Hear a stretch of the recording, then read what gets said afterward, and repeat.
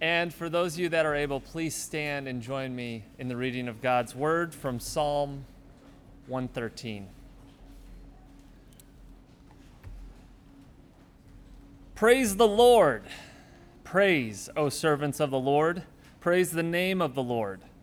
Blessed be the name of the Lord, from this time forth and forevermore.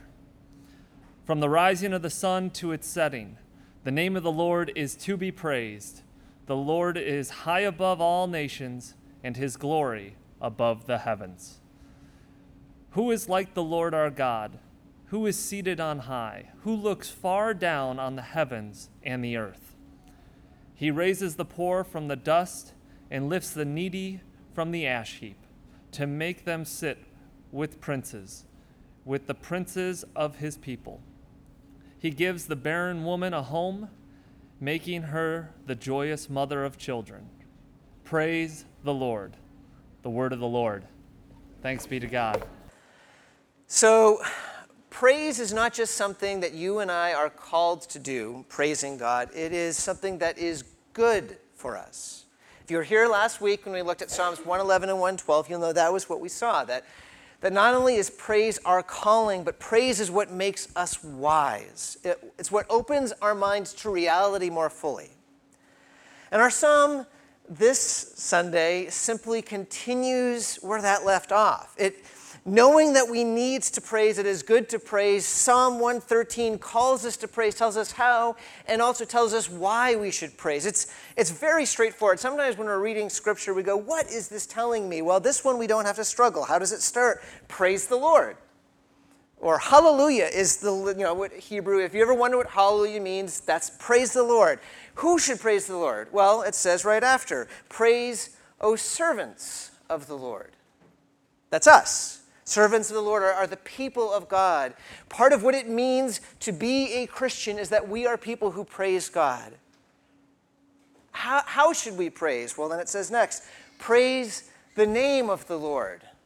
As is often the case in the Old Testament, where we see the word Lord, that is a translation of the name Yahweh. When Moses met with God at the bush, he asked, what is your name? And God says, my name is Yahweh. And ever after that, God's people had a first name basis relationship with God himself. Sometimes it's common to speak of trusting in a higher power or worshiping whatever God you believe in and keeping it kind of generic. That's not the kind of praise that's spoken of here. Praise the name of Yahweh, the one who we know by name, the one who has revealed himself even more fully in the New Testament. He's Father, Son, and Holy Spirit. He is Jesus. Praise the one true God. Praise the name of the Lord. When should we praise? From this time forth and forevermore. There are times that life is glorious, that we are filled with energy, and we should praise God. There are times that our health is just failing, and life is hard, and we should praise God. Because he continues to be God from this time forth forevermore. Praise Yahweh. And where should we praise him? From the rising of the sun to its setting, the name of the Lord is to be praised. That is, wherever the sun touches is the place that it's appropriate to praise the Lord. There is no specifically sacred space, whether we're talking China, or we're talking Australia, or we're talking Africa, or we're talking America. That's where the Lord should be praised. Whether we're talking here in church, or we're talking when we're at work, or we're on the beach, that's where the Lord should be praised. Everywhere, at all times, all the people should praise Yahweh, Father, Son, Holy Spirit, the one that we know through Jesus. Hallelujah, praise the Lord. As I said, we know from the outset what this psalm is calling us to. But it doesn't stop there. It also says why. Why should we be a people who praise the Lord continually? And the answer that our psalm gives us, one of many answers we could give, is that we have a God who stoops down. We see that in kind of two parts. We see that first as this psalm speaks of the utter, unimaginable greatness of our God. So verses 4 through 6 says, "The Lord is high above all nations, his glory above the heavens. Who is like the Lord our God, who is seated on high, who looks far down on the heavens and the earth?" So there's this language of God being high, high up, and we should recognize that when the Bible speaks of God being high or being in the heavens, it's not speaking geographically. It's not saying that God, if you look, he's way up there. It's speaking metaphorically to help us to think in spatial terms of just how much greater our God is than us. So if you notice in verse 6, it says that he looks down on the heavens. In other words, it's not that he just looks down on us and earth. Even the heavens he looks down on. The image is that even when you consider all the stars in the space, this vast cosmic universe, it only comes up to the ankles of our God because he is so great. The very central idea in this section is the question that is asked, who is like the Lord our God? Who is like him? What can we compare our God to that we can get our minds around who our God is? And the answer is nothing. This is why the second commandment, when God gave Moses the 10 Commandments, was not to make for yourself an image in the form of anything to represent God. Because no matter what we think of, no matter how great it is, maybe we depict God as a massive nuclear explosion, or maybe we depict God as the entire universe. No matter what we try to represent God, it will always fall far, far, far short, and our minds will have shrunk God immeasurably. So in Isaiah 40, which is one of the classic passages that thinks about this, God himself says, "To whom are you going to compare me? Who is like me?" And he goes through in this passage in Isaiah all of the things that we might consider great. Think for a moment about the ocean. Have you ever found yourself at the beach just looking as the waves are coming in? I mean, by the way, the beach, not Lake Michigan, the beach, like the Atlantic or the Pacific Ocean. Have you ever just been on the beach and looked and realized that no matter how long you look, you will never see land on the other side? And you just feel small. Or maybe, I remember one time I was on the ocean on a whale watch, and there was a huge storm, and the waves got high, and even though this wasn't anything like it could be with a hurricane, I felt my smallness and the powerfulness of the ocean. Have you ever felt something like that? Isaiah 40 says God can take all of the waters, all of the oceans, and scoop them up, and they are just in the hollow of the palm of his hand. There's no comparison. Or if you think of the stars in the sky, some of you will probably go on vacations to a place where you can see the stars well, where there's not lots of city lights. And sometimes if there's no moon out and you just gaze and you see thousands upon thousands of stars, and if you start thinking about this, about how some of these are thousands upon thousands of light years away, how there's millions upon millions of stars, and not just galaxy, but galaxies in this universe. It's so big, and yet it says God puts them all in place, and he knows them all by name. And I think we can imagine, just like a kid is looking at his Lego creation, so God looks at the entire universe. It is that small compared to the greatness of God. There's no comparison. Or we think of the power that we see in the military, the American aircraft carriers and missiles and the forces throughout this world, and how strong it seems, and yet it says that God, he can just blow and entire empires crumble like that. To what will you compare God in terms of his greatness? There is no comparison. He is so far above. And when we try to start thinking of who God is, really try to imagine, our brains realize that we cannot possibly comprehend. I mean, have you ever tried to think of the agelessness, the eternality of God? I mean, sometimes when we go visit places, it's cool to go to like a Revolutionary War site in Boston. It feels so old, but then we say that and the Europeans scoff at us, and they say, where I'm from, you have ancient Roman ruins that are thousands of years old.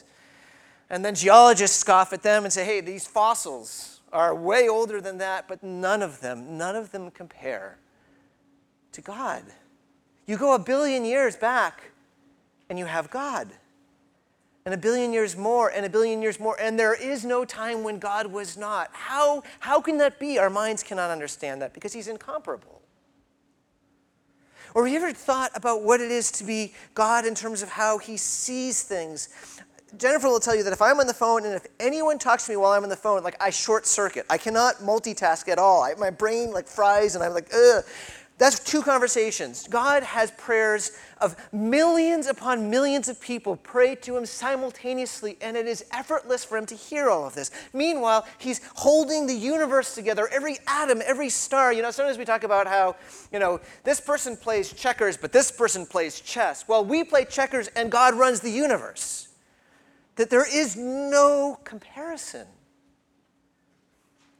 Or the emotional life of God, that for all eternity, he is Trinity, Father, Son, and Holy Spirit, immensely delighting in each other in perfect love, without any need, overflowing in joy and satisfaction.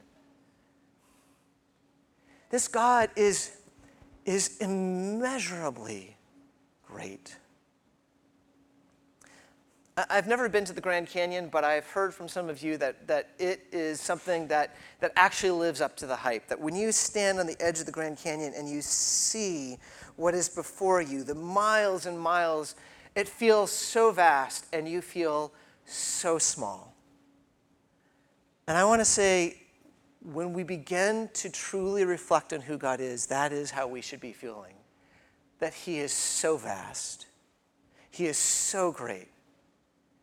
And we are so small. I feel like we've kind of lost that in our culture, haven't we? That in our desire to always see through everything and be ironic and penetrate greatness, we have lost the conception of awe. We have sought to maybe make God more manageable, shrunk him to be a little bit less other to us, kind of a big version of us who kind of needs us as a friend for him not to be lonely, and that's just not it. Who can you compare to God? There is no one, there is nothing. He is so far beyond anything we can possibly comprehend.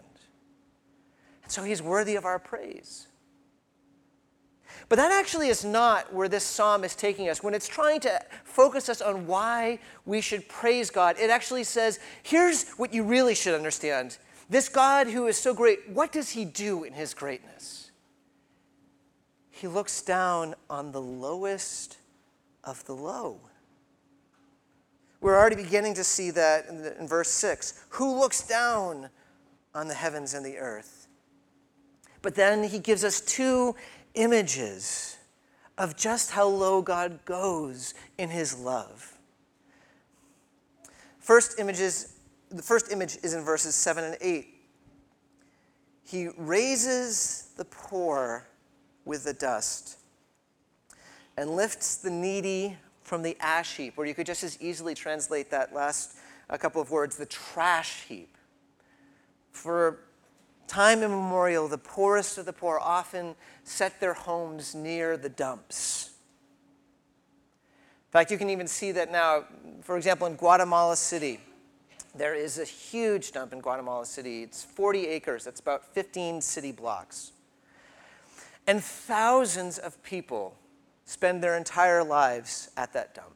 It used to be that they would live at the dump. Now they've been removed, but still their entire livelihood is picking through the muck, the garbage, the smelly filth, and finding just a few things that they can salvage for just a pittance.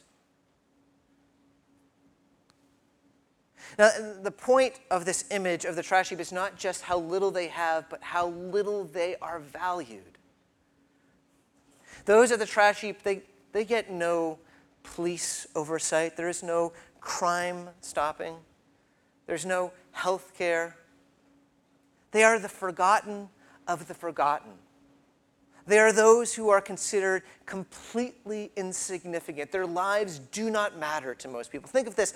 Just a few weeks ago, I found out that Anthony Bourdain died. I don't know who Anthony Bourdain is. At least I didn't. And I know everyone else does, but I did not. But I know he's important because his death was in the news. Who will know when one of these people, one of these thousands living on the trash heap died.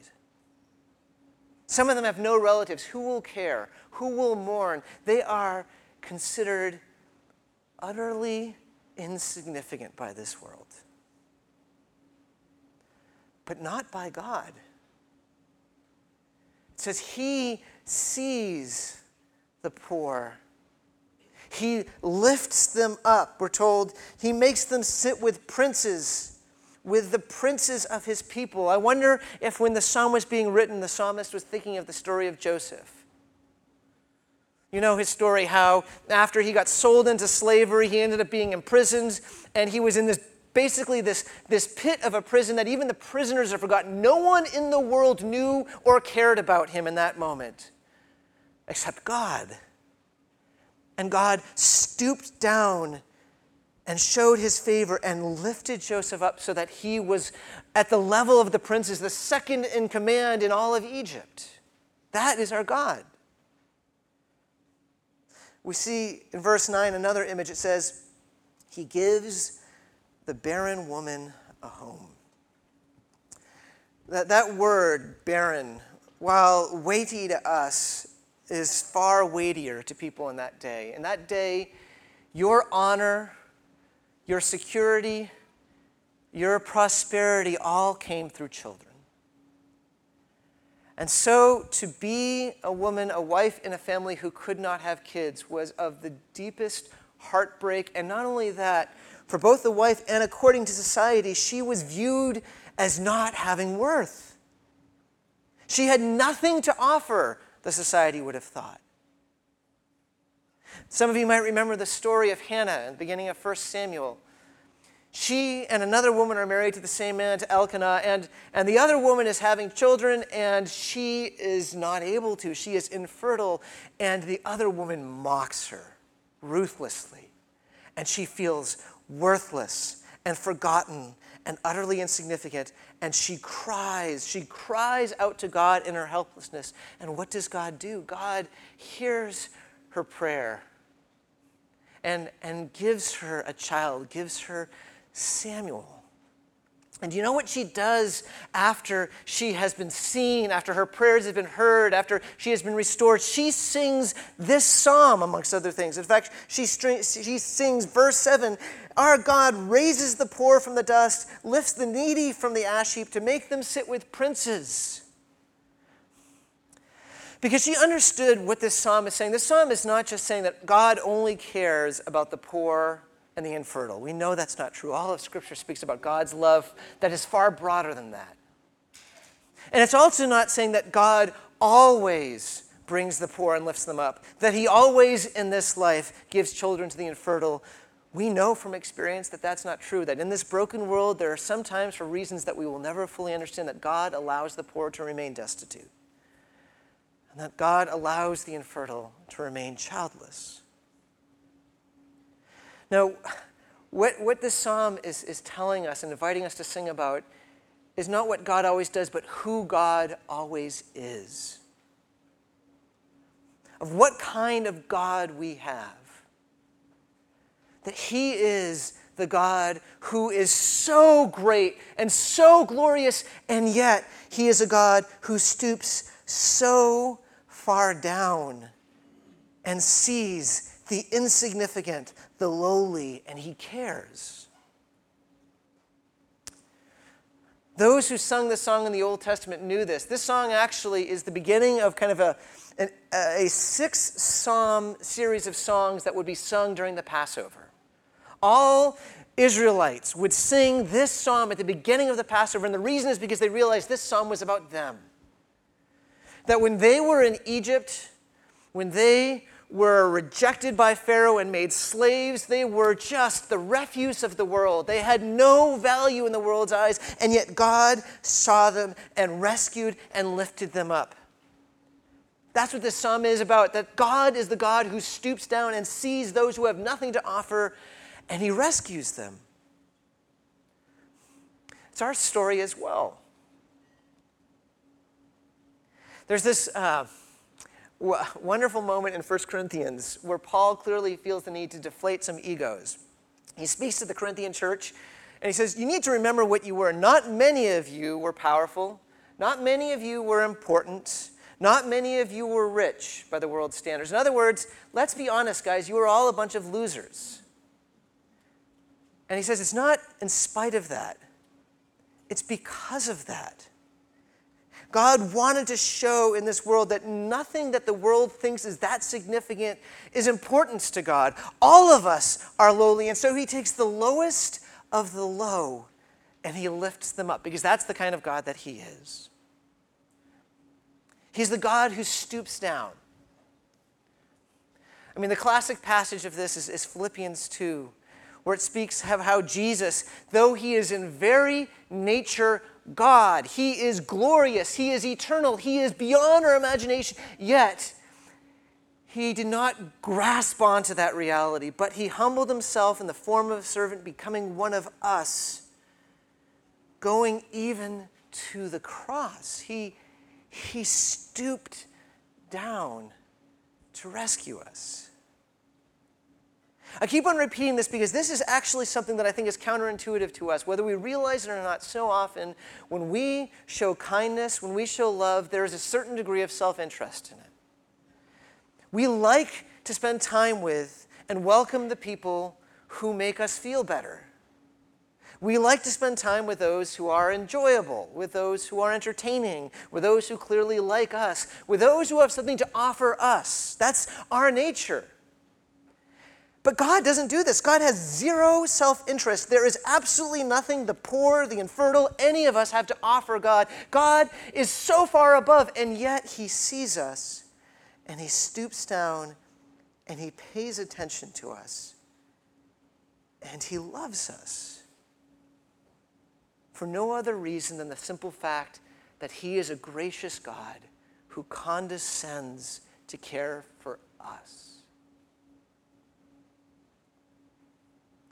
These truths that are being brought together in this psalm are two truths that we have such a hard time holding together. Most of the time, I think we can hold on to one, but it's usually at the expense of the other.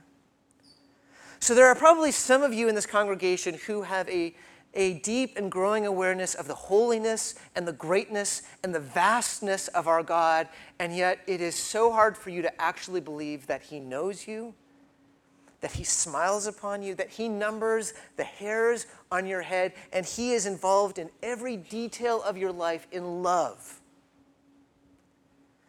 And there are others of you who probably have accepted the idea to some degree that God loves you, that he pays attention to you, and yet to make sense of that, you have shrunk God so that he's just kind of a larger version of you and not the glorious, almighty God of the universe.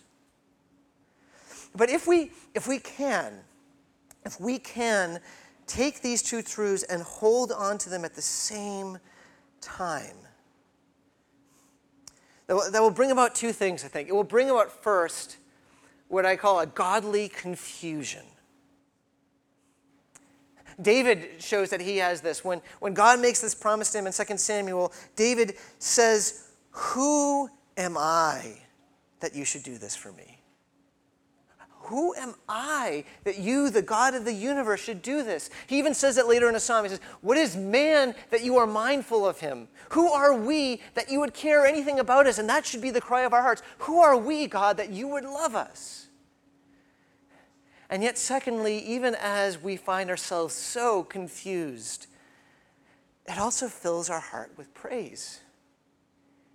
That the almighty God of the universe, for whom the stars only come up to his ankles, knows our favorite breakfast cereal, knows our dreams, knows our aches, and cares.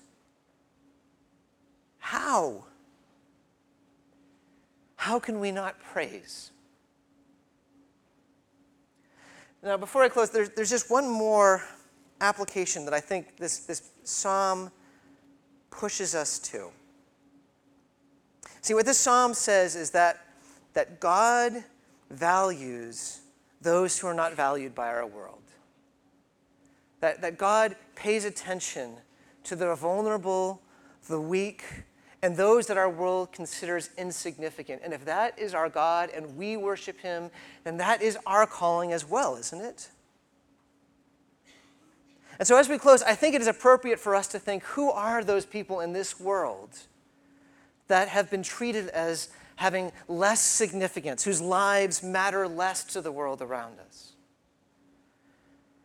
And the more I've thought about it, the more I've realized that we could extend quite a list. We can think of the more than 2 million people who right now are incarcerated in our country and forgotten by the rest of society. We could think of the millions of elderly who are disconnected from any family connections and forgotten. We can think of the countless who are struggling with mental health issues and are just kept away in mental health institutions so that we don't have to think about them. Our world has said they don't matter, but God says they matter to me.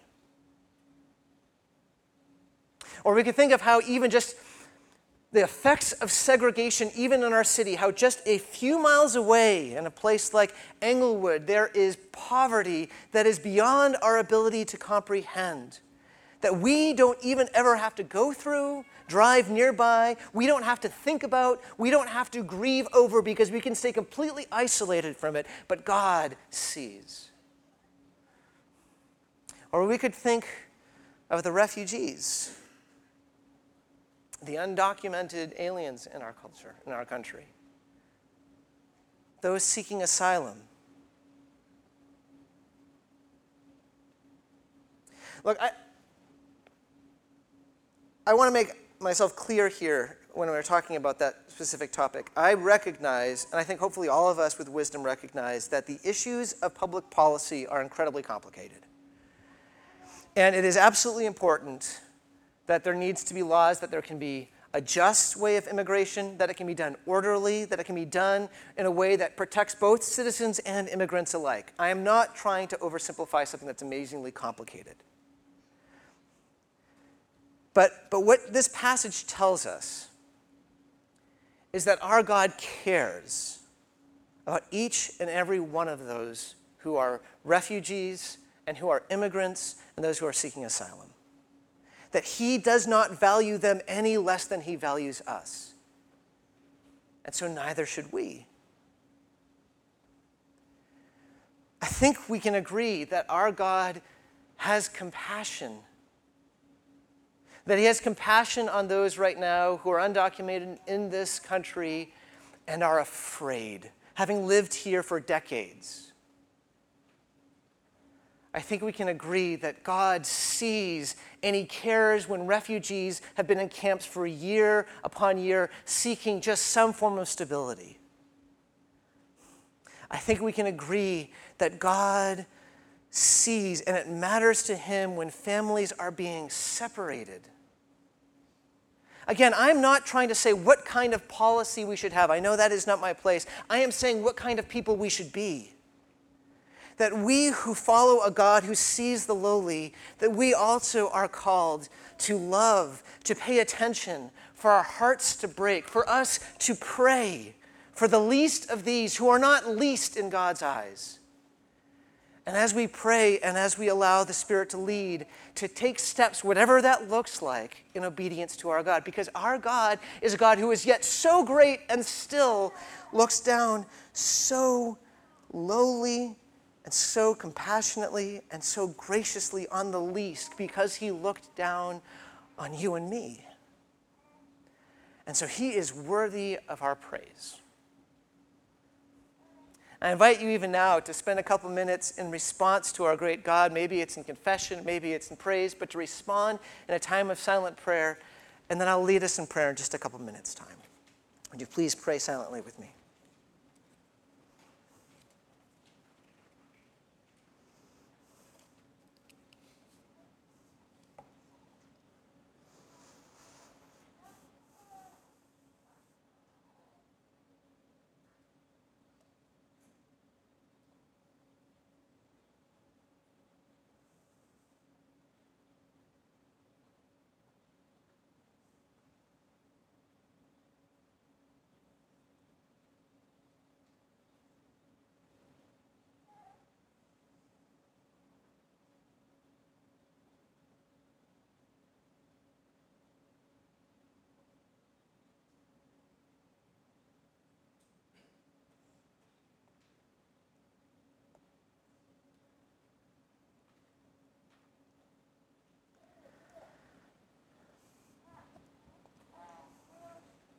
Father, I am reminded of this moment when Isaiah sees you. And he sees these angelic creatures praising you, saying, "Holy, holy, holy is the Lord God Almighty. The whole earth is filled with his glory." And as Isaiah begins to just have the slightest awareness of who you are, as he is in your presence, he falls down in fear and says, "I am unclean." And Father, in your presence, we are not worthy. We deserve nothing good. We deserve punishment, and yet you have cleansed us. Your Son has died for us. You have rescued us and brought us to yourself, and you care for us, and we cannot possibly fathom. Lord, please fill our hearts with praise. Help us more and more to trust in the reality of your love, that we might praise you for every day of our lives with all of our being. And we pray this in Jesus' name. Amen. As we are about to turn to the table, hear, friends, the good news of the gospel from Isaiah and from James. "For thus says the one who is high and lifted up, who inhabits eternity, whose name is holy. He says, I dwell in the high and holy place, and also with him who is of a contrite and lowly spirit, to revive the spirit of the lowly, and to revive the heart of the contrite. Humble yourselves before the Lord, and he will exalt you." Brothers and sisters, as those who have humbled ourselves before God in confession, know that through Christ your sins are forgiven. Thanks be to God.